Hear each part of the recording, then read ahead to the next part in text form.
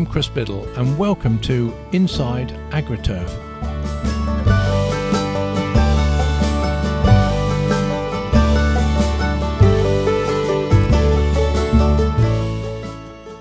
Hello and welcome again to episode 17 of Inside AgriTurf. Now, the pandemic that has spread across the globe this year has brought sadness and disruption to everybody's day-to-day living. Businesses in many industries have been decimated, but others, including AgriTurf, have continued, albeit in challenging circumstances. So to help me try and make sense of this unusual and unparalleled season, I'm joined by two people with close links to the AgriTurf industry. Keith Christian is the director of BAGMA, the British Agricultural and Garden Machinery Association. Keith and I first met in the 1970s when I was running a garden machinery dealership and he was a fledgling rep for a manufacturer. He subsequently went to work for a dealership, ran a distribution company, Claymore Grass Machinery, before joining BAGMA in 2007. Martin Ricketson is a leading agricultural journalist. He was deputy editor of Profi International, the farm machinery magazine, then 12 years ago formed his own company, JMR Agriculture, to provide editorial, literature and photographic services for many major tractor and machinery manufacturers. He also regularly contributes to many of the leading farming magazines. Now, we're recording this in the midst of the final Brexit talks taking place between the UK and the EU to finalise the details of the withdrawal agreement due to come into force at the end of the year in just 3 weeks' time. But with nothing agreed yet, what are you able to tell your members, Keith? We're putting quite a lot together over the weeks for the dealers, posting it on our website, sending it out to them by digital means. And trying to steer them in the right direction for all the help that the government's putting out there, particularly their website for transition. We have had a lot of questions, and a lot of them revolve around how do people deal with import-export when they're not used to it. And our advice at the moment is for them to seek out an agent that can handle it for them. Because it can be a complicated process and it will add cost. Clearing a parcel, I believe, is going to cost something like £35. So there'll be a different way for people to do things. The bigger companies, manufacturers, they will have people internally that are dealing with this. And a lot of the work the dealers maybe need to know about but don't need to do anything about will be done by their suppliers. Martin, obviously you deal with a lot of manufacturers. What's the mindset out there at the moment? There's a terrific amount of uncertainty still, I'm afraid, particularly among those obviously who import goods into the country. Those who produce domestically have got their own worries as to how this is going to affect their exports down the line. But those who rely on regular supplies of parts, of whole goods, very, very concerned still, really. And it's now just 3 weeks until Christmas. So it is quite unnerving. And as I say, I think if we'd waited with bated breath for this long, there's certainly a lot of people running out of breath and patience at the moment. I think people were forecasting that it was going down to the 11th minute, 11th hour, the 11th day, or whatever it is. I think it was going to go right to the wire, whatever happened. Anyway, we will see, no doubt, over the next few days, and this podcast may well be published before we know the result, rather. Look, looking at the state of our industry, I think this year it would be true to say that we've been in an industry that has been able to trade relatively satisfactorily. Would you agree in general with that, Keith? Yes, I would say that the industry's probably outperformed its own expectations for this year. The dealers generally seem to be okay. I've heard from quite a number that have said they've exceeded previous year's businesses by 10 to 20%. Is that in any particular sector, or in grounds care or ag, or what? Well, the garden machinery dealers generally have been okay. Some of the ag dealers are reporting good business. Specifically, what areas in their businesses were better, I don't know. Klima research we were involved in, which is across Europe, would generally suggest that parts and workshops would have had an increase in business. New machinery sales would have been down, but used machinery sales probably the same as the previous year, if not up a bit. Yeah. The dealers generally seem to be fairly happy with what's happened this year, but I would say would be a bit concerned about what's going to happen in 2021. Yeah. Martin, what's your take on it all? On the ag side, I mean, the past 12 months in the arable sector haven't been particularly pretty without factoring in virus and Brexit. We're now in the midst of the second wet autumn in a row, which doesn't really help enthusiasm and confidence among farmers, among arable farmers certainly. But things are picking up a little bit. Tractor sales, I think, are now holding their own. I suppose there's one way to go from those that have been reached. There are some bright spots out there. People will still need food, without stating the obvious, and there are some sparks of confidence here and there. I think the next major worry for the agricultural industry is exactly how some meat will be put on the bones of these new agriculture bill. Just to put some numbers on that, I see to the end of November, actually in November itself, tractor registrations were 22% up, but it meant that the year to date was about 19% down. But for the last 4 months, and obviously a lot of that loss came in the spring and early summer, over the last 4 months, August to November, the tractor registrations have been plus 5%. So there is movement there. And I think there is hope that it won't be a disastrous year in that respect. And machinery sales, do you think, Martin, have generally held up? I think, there's certainly some bright spots out there. There's still a lot of farmers looking at areas such as direct drilling, reduced cultivation, crop establishment, and areas like this where they're looking to reduce costs and improve efficiency. So there are always some bright spots to be found if you look hard enough. Yeah, sure.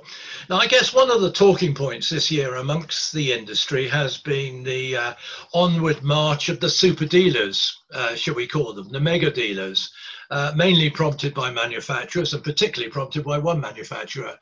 What is there fear and loathing amongst the dealer trade as to this march becoming outside their control? And indeed, quite a number have actually managed to switch horses quite successful. Keith, what sort of feedback are you getting from the dealers who are impacted by this?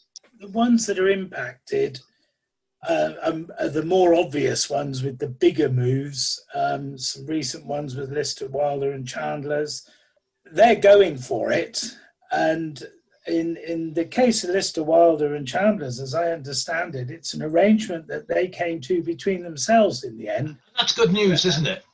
Having had certain circumstances forced upon them, and I can't say a new player in the game, but a very well-established and traditional player in the game actually flexing their muscle now with their dealer structure, which is the move with Kubota. Very interesting, hopefully very beneficial for everyone concerned, but a massive change to what's going on. The concern really we would have as an organisation is with the smaller dealers who may possibly be squeezed out by this and have their areas reduced or affected. But what we see is, although there is a change in the landscape to the bigger super dealers, we're not seeing branches being closed or people numbers being reduced. The industry, in a sense, is staying the same size. It's just the dynamic of it that's changing. Yeah.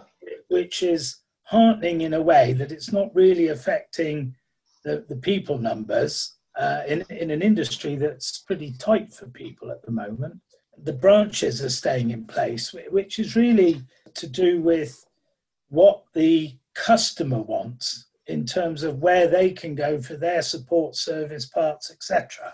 Yes. You can't start taking dealers out and leaving big gaps between service centres, if you like. But there is a concern, and we are seeing some smaller dealers wanting to rearrange their businesses so that they're not entirely threatened by a tractor franchise wanting to make a move. Yeah, and I suppose that does beg the question, and it has happened in a few cases in Canada, of dealers dispensing with a tractor franchise. Now, that's quite a big move for a dealer, not having a prime mover in his range, but nonetheless, a number have done it and are doing it quite successfully, because there are so many areas of agriculture and maybe grain store and grain removing and goodness knows what, that wouldn't make it work. Martin, how are you judging things? We've certainly seen, I mean, in recent years, one or two people, sustain successful businesses outside of the main tractor franchises. I mean, over here where I'm based in the east, there have been some successful implement dealers focused on things like drills and tillage equipment. Think of examples like Randall's in Norfolk, Cambridge Farm Machinery.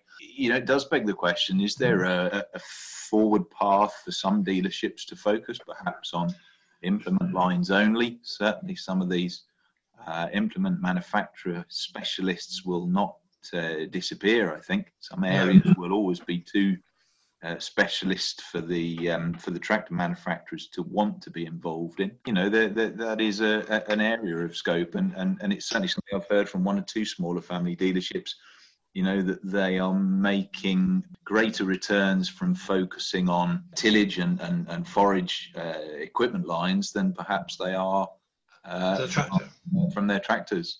Could we see manufacturer-owned dealerships in the future, do you think?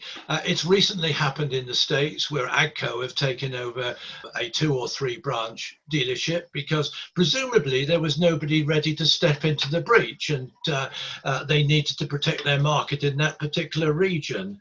And certainly some manufacturers I've talked to don't rule it out. We do know that Claas went down that route a few years ago, but that hasn't been repeated. What do you think, Martin?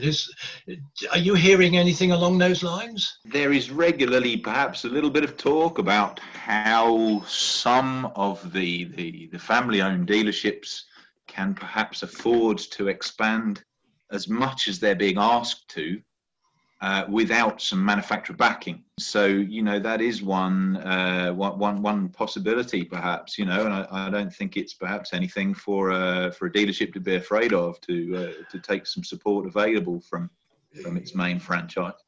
Tractors, combines, farm equipment don't get any cheaper. Dealers have to find an awful lot of money to buy whole goods in the first place. Well, it's certainly not for the faint-hearted, and I mean, it does beg the question whether there are a number of well-resourced dealerships ready to take on some of these major franchises. What do you think, Keith?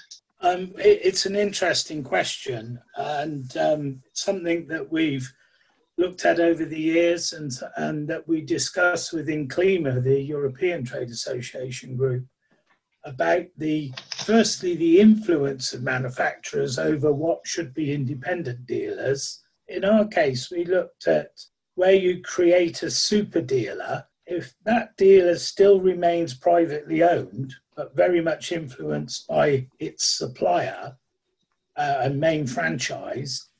If that dealer gets into financial trouble, as you just said, where else does the manufacturer go to replace the business? I don't personally think in the UK that there is that much of a willingness for any manufacturer to want to take over a dealership and own it outright. There's maybe a need for them to have a serious interest in it, but it might come on an odd occasion where the manufacturer simply has to step in to keep the business running because they have no alternative, as you suggested. The UK being a bit different than America or Canada in the way it's structured. So it's not something that I see happening out of choice, probably the best answer. This is one of the flip sides, perhaps, isn't it, for the manufacturer's policy. You can understand perhaps why they want fewer larger networks as their customers become fewer and larger, especially in in agriculture. As you say, it leaves manufacturers exposed in another way, and that yes, if the dealer hits some financial trouble, then the chances of finding an alternative dealership to take over areas of this size are very, very small. Yeah, that's absolutely right. And funnily enough, I've asked this question of a couple of recent guests for podcasts. Do global corporates really understand the psychology of being a family independent dealership? And the answer is no, because their priorities are different. They really are. And one is as simple as putting food on the table for their family and their employees, and the other one is a far bigger priority. Sorry, Chris, to interrupt. So the other thing that we maybe don't talk about so much is, what does the actual customer at the dealership want? Yes.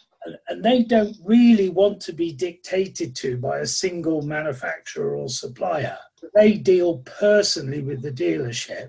Very much on so. The same family level that you're mentioning. I think that's, in a way, an obstacle to any manufacturer or supplier wanting to take over a business, to keep that personal relationship there and that personal motivation going within the business. All the discussions I've been involved with ever since I've been in Bagma and long before that is that the manufacturer or supplier needs the dealer network and the dealer needs the manufacturer. So one doesn't survive without the other.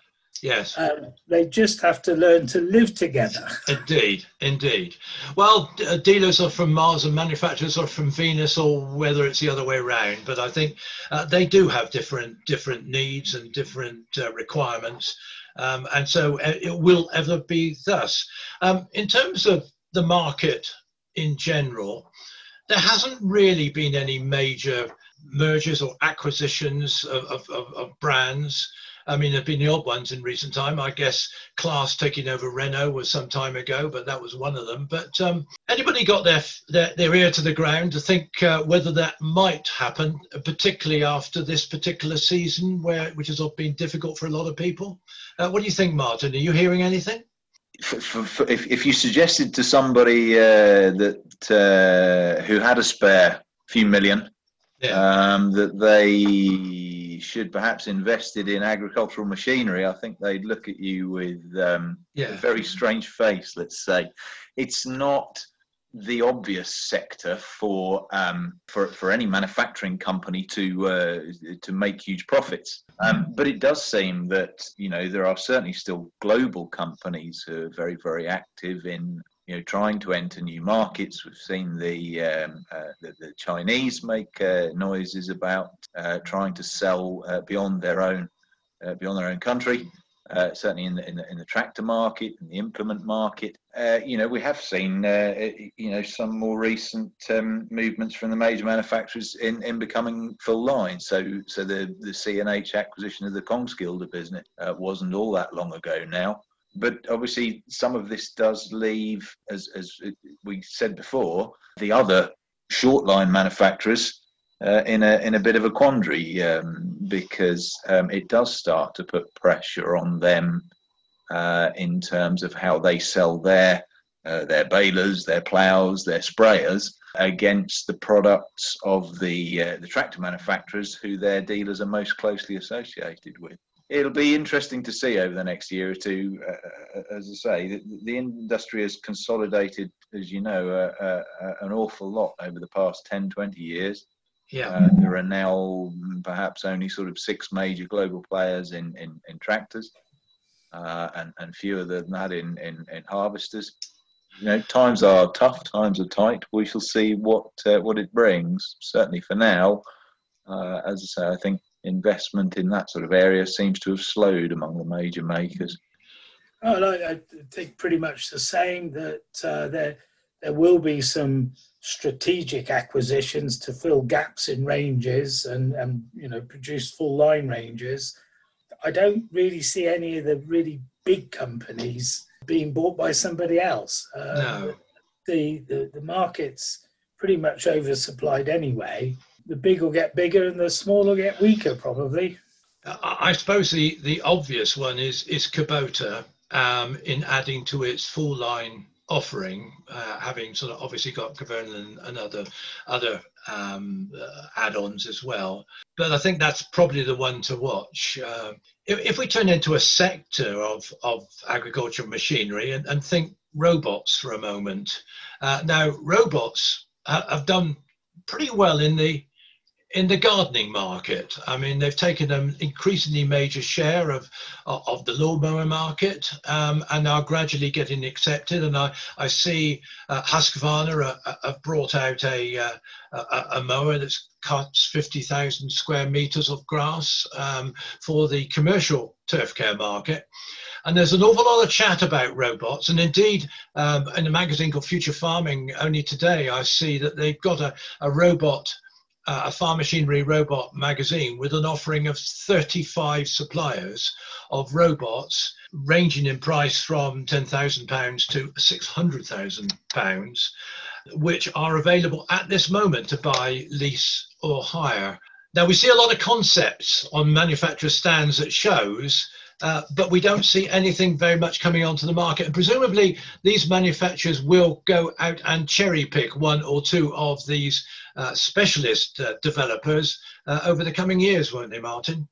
I would think so, certainly. I mean, manufacturers like John Deere made a huge splash of robotics at the last major international show that we were all gathered at Agritechnica this time last year. I know CNH Industrial have invested in a number of small companies to try to gain a foothold in this market.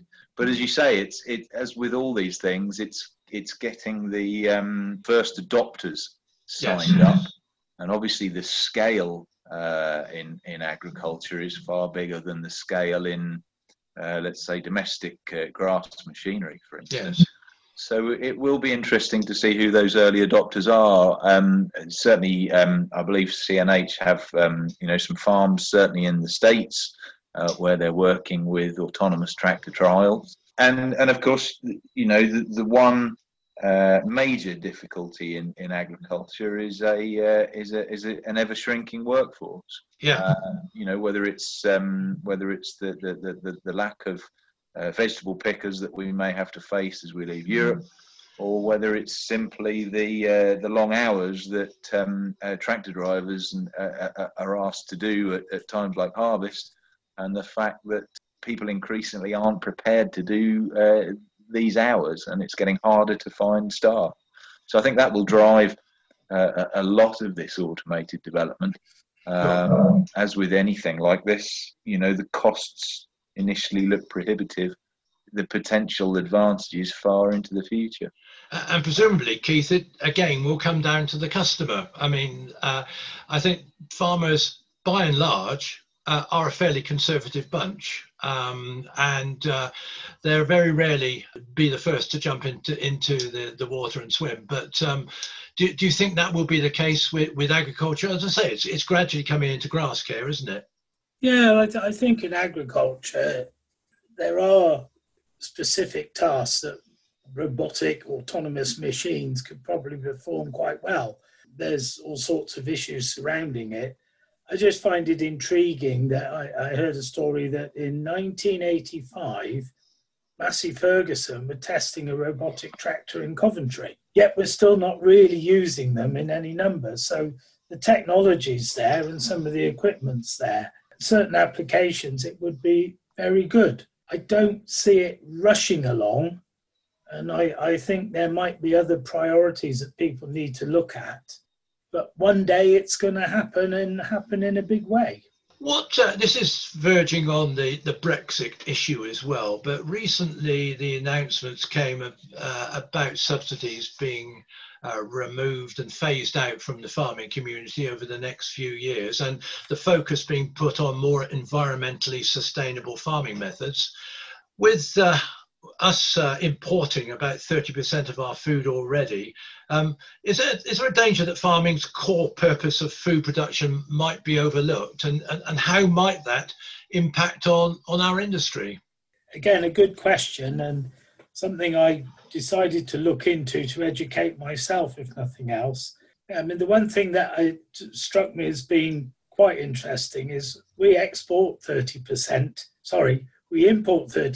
of the food we need, but we're actually exporting 60% of our production of food and drink to Europe anyway.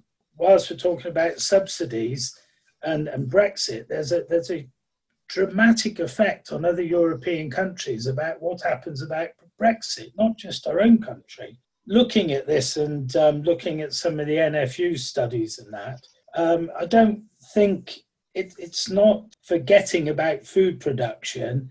It's rearranging the playing field, if you like, where DEFRA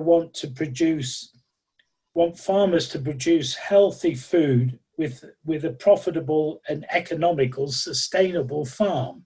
They're saying that the way they want to do this is by reducing farming inputs, therefore reducing cost, and also supporting the environmental goals that they have for farming and agriculture.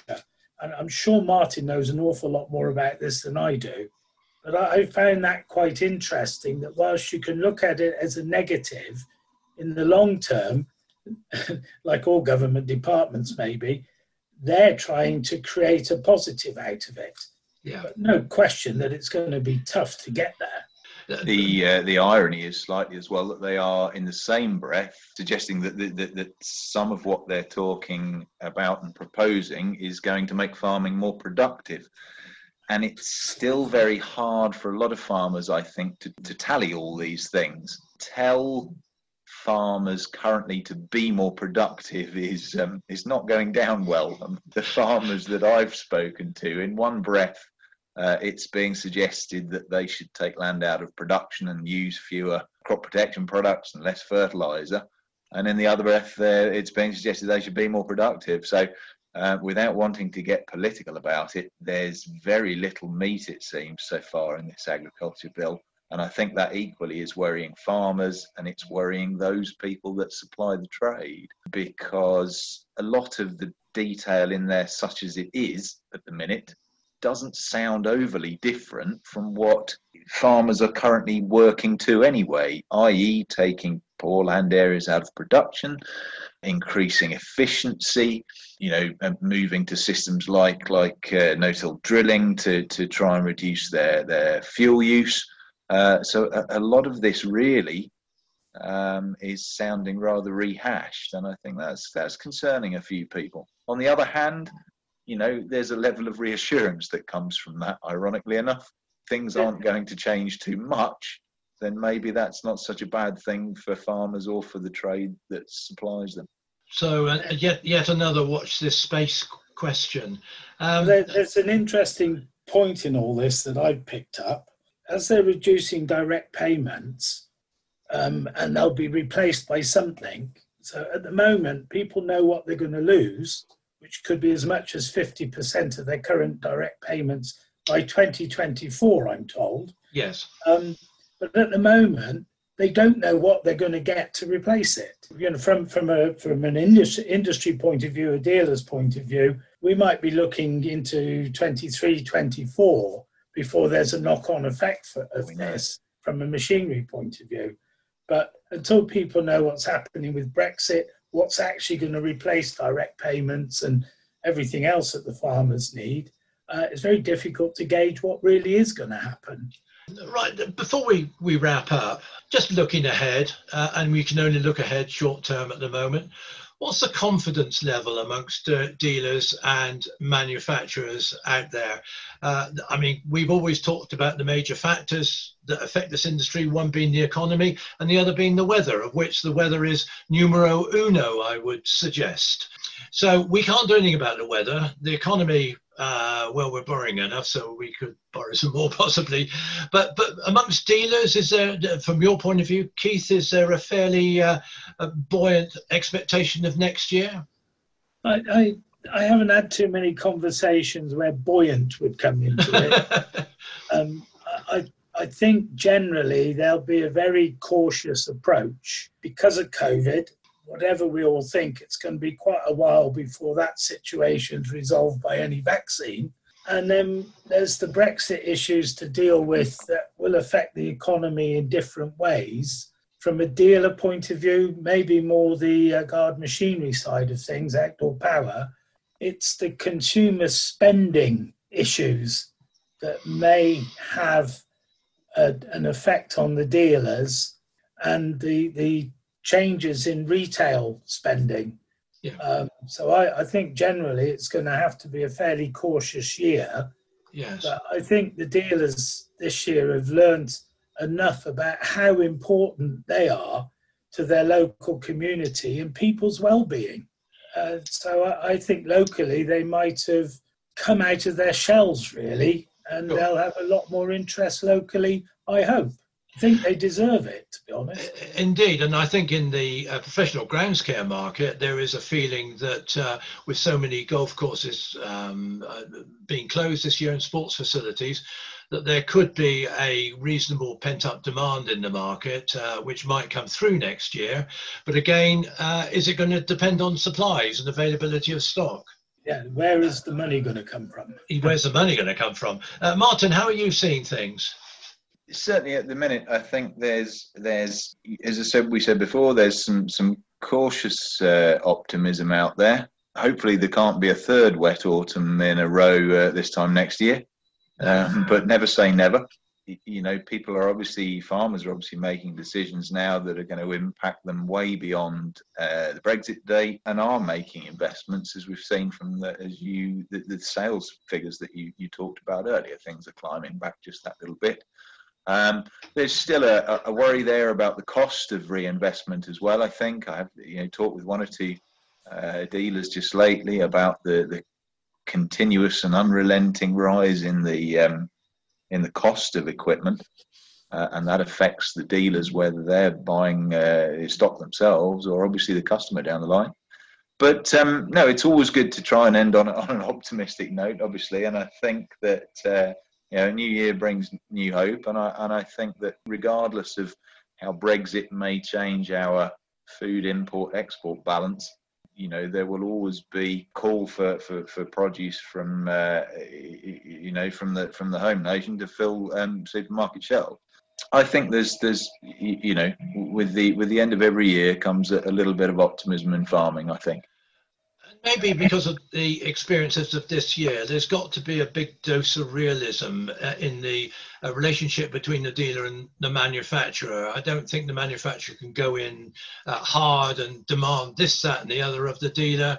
I think they both have to realise that they've in some way got to tiptoe their way through into the coming months, and that may well bode well for future business relationships. Who knows?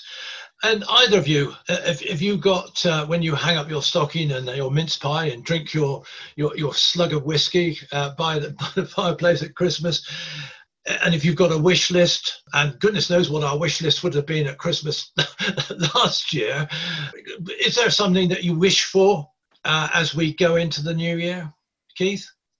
From an industry point of view, I would like there to be more stability within the industry. I think there's a good amount of it. And as you just said, really, more unity between the dealers and the suppliers, because they rely on each other and one doesn't work without the other. And from a selfish point of view, I'd like to see more Bagman members benefiting from what we do. Excellent. So give us a call. And Martin, what about you? Well, I think if you could buy certainty by the caseload in bottles, I think there'd be a huge demand for it. I think more than anything else, farmers and dealers at the minute just need a huge boost in terms of the certainty with which they can look to the future. That's a very tall order at the minute. Yes. But hopefully, if we, down to the wire, if we get a Brexit deal sorted soon, we have some more idea of where ag will be going into next year. Certainty would be top of my Christmas tree wish list, I think. Okay. Well, there you are.